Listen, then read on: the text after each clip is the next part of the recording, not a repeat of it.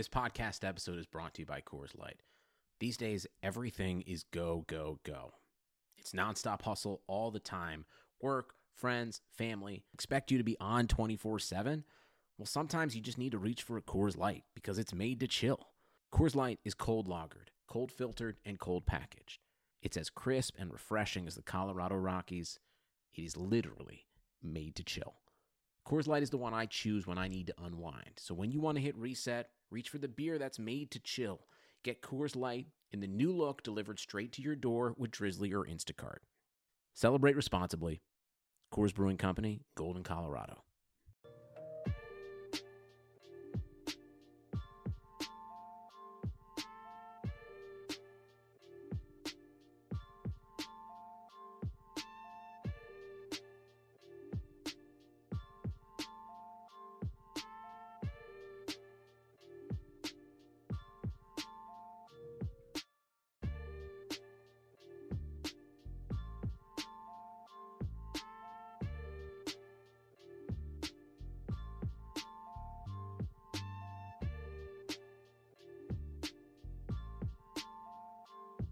What's going on, everybody? Welcome back to a special The NBA Has Started Again edition of the Geno Time Podcast here on the Blue Wire Podcast Network. My name is Tom Westerholm. I am the Celtics beat writer for MassLive.com. I am joined by Nicole Yang of the Boston Globe. Nicole, how are you doing?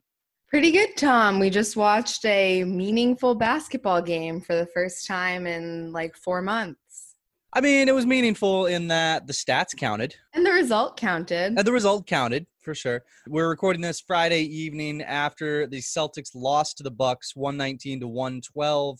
We can probably just get right into it, honestly. Nicole and I are going to do some takeaways. So, Nicole, why don't you get us started? What's your first takeaway? I mean, the Celtics, I don't think they could have imagined a worse start. Like, everyone was concerned, I think, about what the product of basketball would look like with such a long layoff and getting back in this sort of unconventional environment. And the Celtics proved that might be a concern right away. They recovered quite nicely, but the first 4 minutes were very bad. The Bucks got the score up to 17-2 at one point, and those 2 points were scored by the Bucks just in the Celtics basket. Giannis, he made his first 4 field goal attempts, had back-to-back dunks. Props to the Celtics for sticking with it. I think when Giannis first checked out of the game, it was like halfway through the first quarter, like a little under 7 minutes remaining. And Marcus Smart also happened to check in for the Celtics. The score was 9-20. And then when Giannis checked back in, it was 25-30. So they were able to make up some ground with Giannis off the court. Yeah, I mean, the Celtics looked like a team that, had a 4-month layoff, and they looked like a team that had played 2 scrimmages and had 1 scrimmage that they didn't take very seriously. Like, I thought that they did not look sharp at all. I saw a couple people point out on Twitter after the game, and I thought it was a decent point that maybe the Celtics should have played Jason Tatum after playing 2 terrible preseason games, just to let him, literally just, go out there, shoot 50 times. Just shoot and shoot and shoot. We don't care what the result is. We don't care how bad any of it looks. Just get some shots up, get into a rhythm. And I think that's a decent point because Tatum came out and was just dreadful. I genuinely cannot think of a worse basketball game I've watched him play in a Celtics uniform than that one. He finished 2 for 18 from the floor, 5 points, missed all his threes. One of his field goals was the aforementioned Bucks putback that they helpfully did for him. The other was like a mid-range pull-up, nothing special. He missed all of his threes badly. And that came in the end of the third quarter. Yeah, he spent a good 2.5 quarters just missing everything. After the game, Brad said the least of our concerns is Tatum finding the net. Gordon Hayward, Kemba Walker, they all kind of downplayed Tatum's struggles. But, I mean, you're not going to expect them to be like, yeah, we're concerned. Of course, yeah. So I think it's reasonable to look at it a little askance, kind of side-eye it a little bit that's interesting. I think it's far from panic time. I think it's fair to kind of look at Tatum and be like, I think it's fair for a fan to say, I hope that doesn't continue at this point.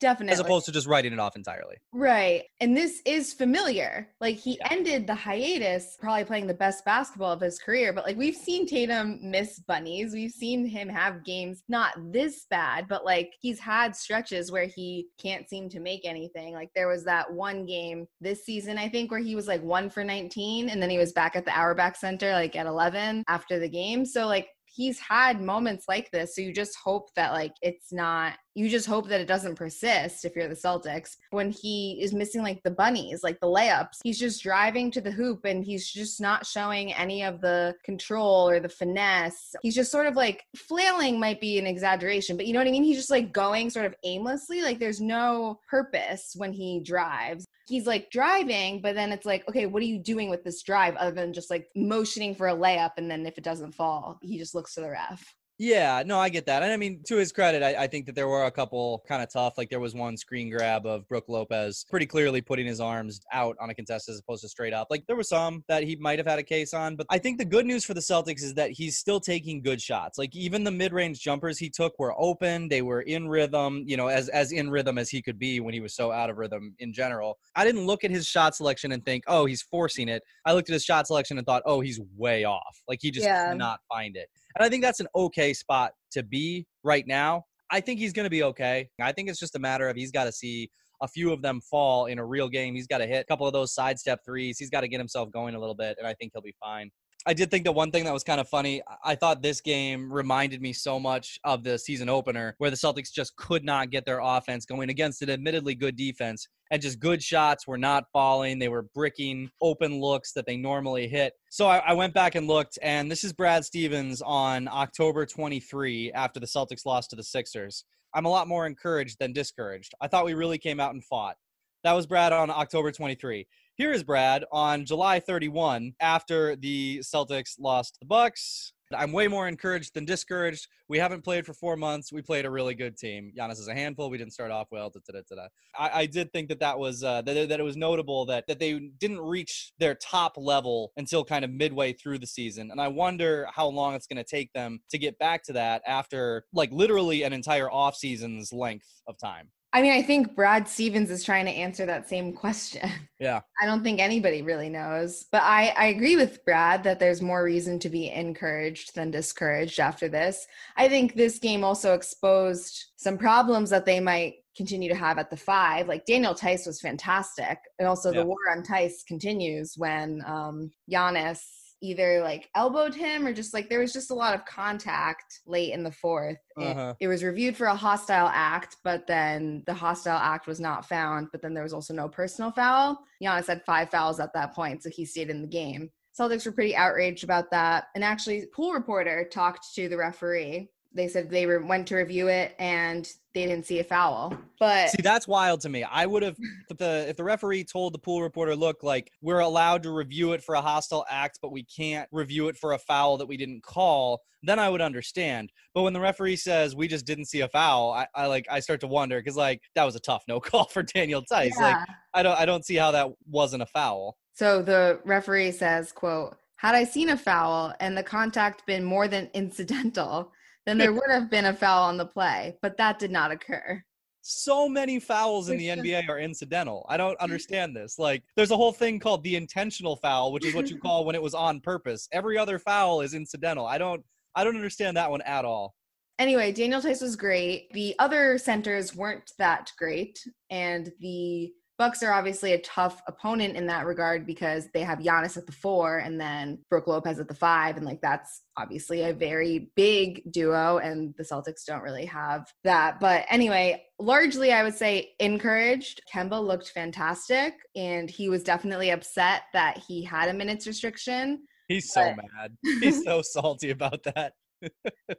He keeps stressing the bigger picture though, and like that's hopefully what will pay off for the Celtics is that he will be ready. And with every performance, I feel like Kemba is showing that that's the truth. Like there's no deeper problem. There's no like thing they're trying to either like cover up or like still try and figure out what's going on. Like it's genuinely load management, it seems. He looked normal. Like there seemed to be no signs of like hesitation there. What about you? Are you more encouraged or?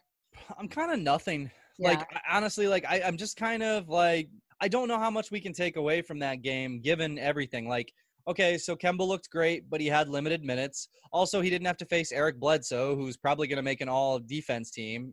Giannis was fantastic. I think the Celtics have better ways to defend him that they didn't bust out. I think the Celtics would have been better off if they hadn't been terrible at the start of the game, but also, like, I think it's good for them that they showed they can battle back and that they are able to do that against one of the best teams in the league. Like, I don't know.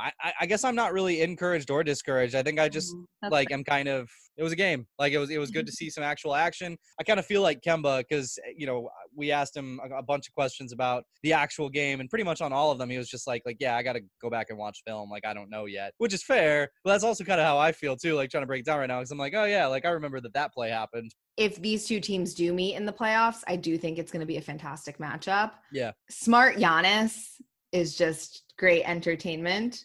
So in addition to the Daniel Tice no call, Smart initially earned a charge against Giannis, which would have been his 6th foul. Then they reviewed it, overturned it to a blocking foul. Smart was not happy about that. In his post-game press conference, he was like, we all know what that was about. Let's call a spade a spade. It's because that was going to be Giannis' 6th foul. Like, it is what it is. Quite frankly, like, I don't buy what they're saying. So there's definitely like some tension there, because then Gary Washburn tweeted that Giannis was trying to like praise Smart during the game, being like, I admire your defense and things like that. And Smart was just like, GTFO.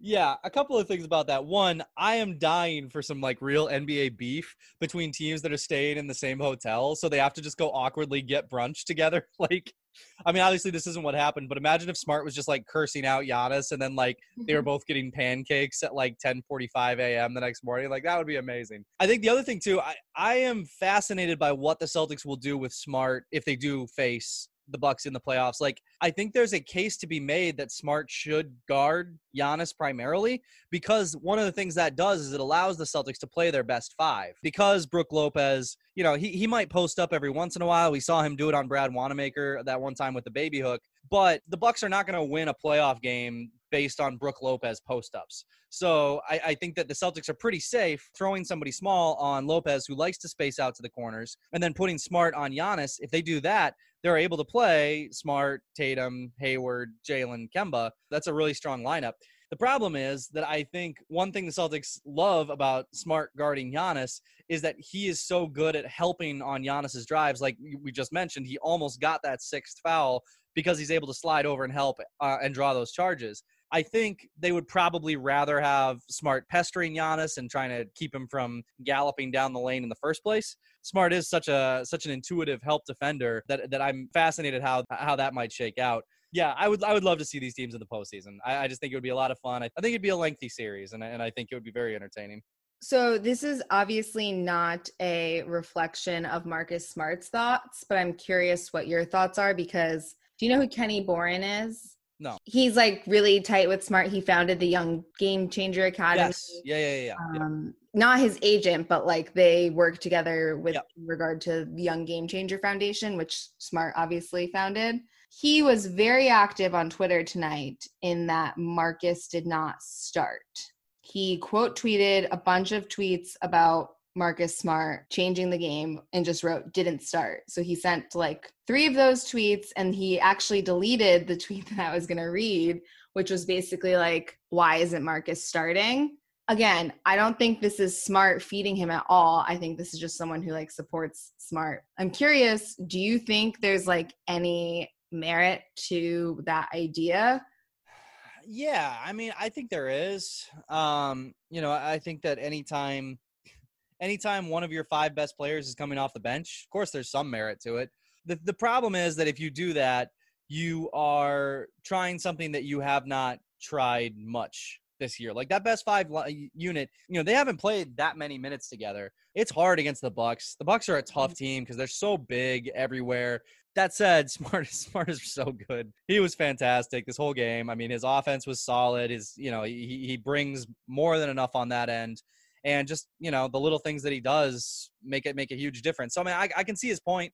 I'd be curious to know if Kenny was arguing for Smart to start over somebody, like over, Gordon or something like that, or if he thought that he should have started in place of Tice. See, that's the thing, is I was wondering, okay, which would be the most effective swap?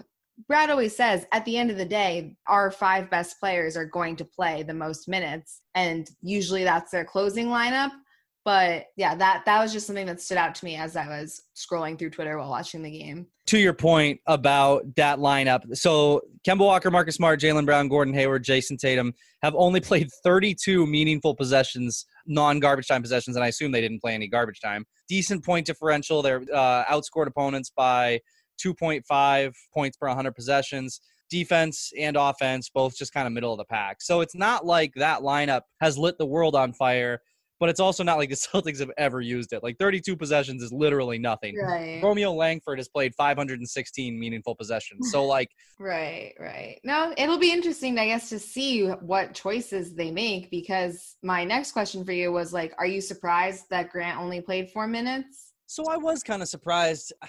I don't know what to make of that, because I think that Grant, is the type of player who could help against Giannis because he's so versatile, because he can move his feet, because he's so strong. Like, It's like he a feels Shemi-esque thing.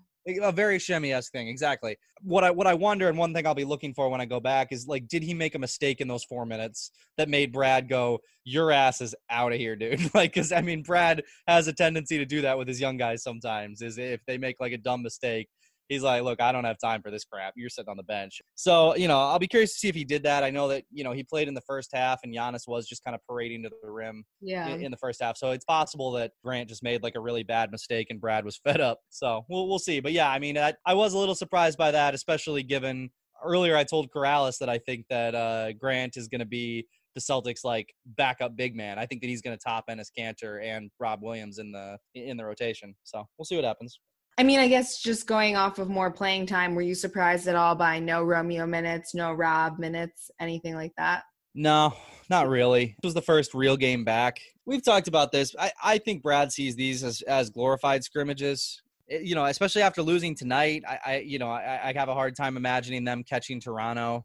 I kind of think they're locked in. I kind of think that Brad is going to really focus on getting everybody ready, certainly, like giving everybody enough minutes to have a game where Jason Tatum goes out and takes 50 field goal attempts to get out of this rut. But I'm not, like, I wouldn't have expected to see a ton of Romeo tonight. Maybe more going forward. But this is the Bucks, Totally. And like, they'll get time against the Wizards and yes, they will. Opponents. But I agree. For the Bucks, I wasn't expecting to see them and not surprised either. But speaking of home court advantage, what did you think of the broadcast? So did you watch NBC Sports or ESPN? I watched ESPN. So I did too, and I thought it was brutal.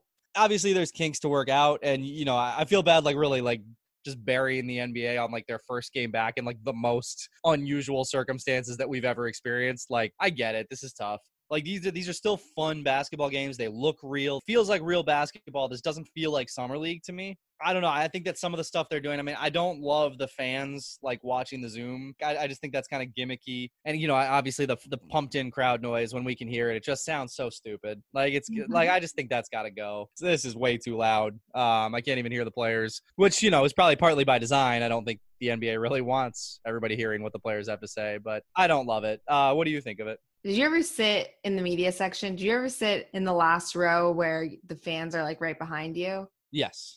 Did you ever sit there when Brad Wanamaker's wife was there? I am devastated. I think they may have moved players' families away from that section just because of Brad Wanamaker's wife, who was the most entertaining part of the 2018-19 season. Brad Wanamaker's wife was amazing. Brad Wanamaker's wife isn't afraid to share her thoughts on every member of the roster publicly during the game. That's maybe someday when we feel like boosting our numbers, maybe we'll share some of the things that we heard her yell at Terry Rozier. I learned today that Brad Wanamaker will be one of the virtual fans. Brad Wanamaker's wife will be one of the virtual fans when the Celtics have home court advantage. So I need at least one more game with the virtual fans, because I need to try and find Brad Wanamaker's wife in the crowd and see if she's like standing up and just like shouting like profanities at Tremont Waters. Oh man, she was amazing. Like, and it was always funny too, because you could tell on that last year's team, you could tell who he was friends with, because every time Tice was in the game, she would be screaming at Tice to shoot. Like, everybody else, she would be like basically like yelling at them to pass Brad the ball. But like Tice, she wanted him to get his shots up. Like, that was amazing. But yeah, so no, I need the virtual fans for at least one more game because I need to try and find her. Overall, I don't really have any complaints. Speaking of Brad Wanamaker, the broadcast made a mistake and was like, today's Brad Wanamaker's birthday. when it's not. His birthday was like last week, but he just received his birthday cards from his today. And his son, who I think is 10, wrote, "Dang, you old," and he turned like 31.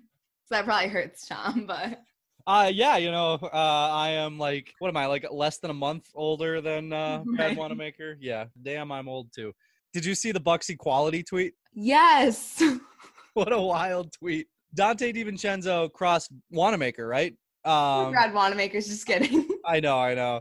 There was a lot of calls for Tremont Waters to replace him in the rotation, and then Wanamaker came out and played great, like did all of the things that I, a big Tremont Waters fan, have said that Wanamaker does better than Tremont Waters and will be the reason that he's in the rotation. That being said, Wanamaker got crossed really bad by Dante DiVincenzo. I believe he fell down. DiVincenzo was wearing the word equality on the back of his jersey. DiVincenzo, of course, is white and crossed over Wanamaker. Wanamaker fell down, and the Bucks, in their infinite wisdom, decided to tweet the word equality with that highlight. Just an unbelievable tweet. They kept it up for a long time. Like, it's down now. Oh, they deleted it. They finally deleted it, yeah. But, I mean, I tweeted at least an hour after it went up that I can't believe this thing is still up. And I was not the only one tweeting about it. In the Bucks' defense, obviously that tweet is insane because they didn't tweet out the Bucks. Let's go. Because they didn't tweet out every single made basket. But in the Bucks' defense, every time they tweeted a highlight, they tweeted what the person was wearing on the back of their jersey. If what they were trying to do was boost the messages, I kind of get what they were trying to do. You know what I mean? But that was a wild one. That one was funny. Equality. He really shook Wanamaker. Poor Wanamaker. But the good news is that the Bucks screwed up the highlights so bad that it will never be on the internet again. So, really good stuff. I guess speaking about the backs of the jerseys, I did want to talk a little bit about Gordon Hayward choosing education reform, just because after tweeting out the list of what everybody chose, a lot of people piled on Gordon for choosing education reform. And I feel like it's a complicated issue. I think that education reform is still very important in dismantling like systemic racism. And Jaylen Brown has been extremely vocal about that. I did a whole story with Jaylen about what he hopes to do with education reform and what he finds to be like problems with the current education system, and that he finds it basically just allows certain people to stay at the top and certain people to stay at the bottom. Like, that's really important. Brad Stevens went on the radio and said that in an hour Zoom call with Henry Louis Gates, he learned more in that 1 hour than he did in 12 years of schooling. So like, there's definitely room for improvement within education. That being said, there are people like Betsy DeVos who also think there needs to be education reform, and it's not in a way that will actually make like the difference that the players and so many people are trying to make and like raise awareness for. So like, but I just hope that like education reform doesn't end up getting the flack, if that makes sense. Like, I don't want people to like devalue the importance of that message. And as several people pointed out on Twitter, other players like Garrett Temple, Marcus Morris chose to put education reform on the back of their jerseys. So Gordon hasn't explained why he chose that. And hopefully we'll get like an opportunity at practice to like ask him about why he chose it. Who knows what his explanation is, but I just think that like it was a little unfair to the choice itself, in my opinion. Yeah, for sure. I would say that it was certainly premature until we've heard his explanation for it. And I think to your point, one of the things that I've seen is a lot of very scathing tweets, about him that just say like, whenever like he pops up, people are like, oh yeah, education reform. Like, well, yeah, but like education reform matters. We'll see what he has to say. I honestly don't want to get too into it and like beyond what you said, because I think everything that you said is correct and important. I don't want to get too into it until we've heard what he has to say. Yeah, I think it matters how he believes that education should be reformed, and we'll go from there. And the last thing I'll say on that is I feel like this is an example of why the league should have solicited more input from the players. Yeah. Because, for example, Jaylen Brown is all about education reform, but he's about education reform in terms of fighting against inequality by design. And that was one of the things he wanted to put on the back of his jersey. And inequality by design is a lot more specific than education reform. Like education reform can be interpreted so many different ways. So if something requires, yeah, exactly. Like if something requires that context, it shouldn't really be an option, because then people can assume like a negative, you know what I mean? Like, yeah. The more that we hear players talk about what they chose, at least among the Celtics, it's like, well, I chose this, but I would have preferred to have this. And then they have this incredible story. Like to hear Jason Tatum talk about Michael Brown, that was heartbreaking and that was emotional. And that was the most we've heard Tatum open up about those types of experiences he's had. And like, I feel like that would have been really powerful for both him and people. For those that don't know, like Michael Brown obviously refers to the Black teenager that was killed in Ferguson. And that's 10 minutes away from where Tatum grew up. And like that really reinforced to him, like that could have been me. Like it really can be anyone. He knew him. So it's like Michael Brown isn't some profane thing that would be like not safe for work to be on the back of Jason Tatum's jersey. Like I just don't understand the league's rationale here. Like it's so frustrating. It almost devalues the phrase Black Lives Matter, because that was like the thing that Tatum just kind of defaulted to, where he was like, well, I put Black Lives Matter, but it's not really what I wanted to put. But Black Lives Matter is such a powerful thing that has like driven people to the streets, driven people to like, you know, protest and demand change and demand action and all this really powerful stuff. And like, it would be awful if that was just the default. Like, it would be awful if that was like the safe option. Like, if that's what they wanted to put on the back of their jersey, that's awesome, because it is a powerful phrase. It is a powerful movement. It is a powerful moment in American history. But it seems like a shame that it's like that people are like, well, that's my second choice. Especially when their first choice was like so thought out and powerful. Yeah, exactly. So one of the things that I think is cool is I think Brad Stevens has really embraced this moment and this movement. Like you can tell that he's trying to learn. He wants to learn. He wants to be part of these discussions with his players. He wants to listen to his players. I think that's a credit to Brad. I think that's a credit to, you know, his being willing to learn and to listen and to, you know, just kind of grow in that way.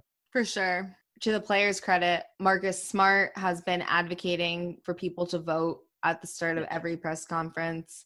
Daniel Tice did so today as well, which was, I thought, really cool, especially because he isn't even from the U.S. and he can't even vote in the U.S. So the Celtics have been, I think, really trying to sort of keep these social issues at the forefront. For sure. Celtics play Portland Trailblazers. Should be a fun game, honestly. Portland needs all these. Portland needs to win because they're trying to stay in that 9th spot. They're trying to get in. So, I mean, that's going to be a game where if the Celtics hope to bounce back, they're really going to have to actually play well. Last time the Celtics played the Blazers, Jason Tatum went off. Portland doesn't really have a super good answer for him defensively. So another chance for him to make a couple of shots, maybe. We'll see what happens. We're not going to do a podcast after every single game. It's going to feel like that because we are also going to have a podcast after Sunday for Monday morning, but that's just our normal Monday podcast. So we will be back with you guys on Monday. We'll have a breakdown of everything that happens over the weekend. Until then, thank you guys very much for listening. We're excited to have basketball back. A reminder, if you want Jaylen Brown bobblehead, to leave us a 5-star review, leave us a rating, DM us with the screen cap, and if you want your name entered a second time, make sure to tweet out our podcast and make sure to tag us, and we will get you entered. But until Monday, we appreciate you guys, and we will talk to you soon.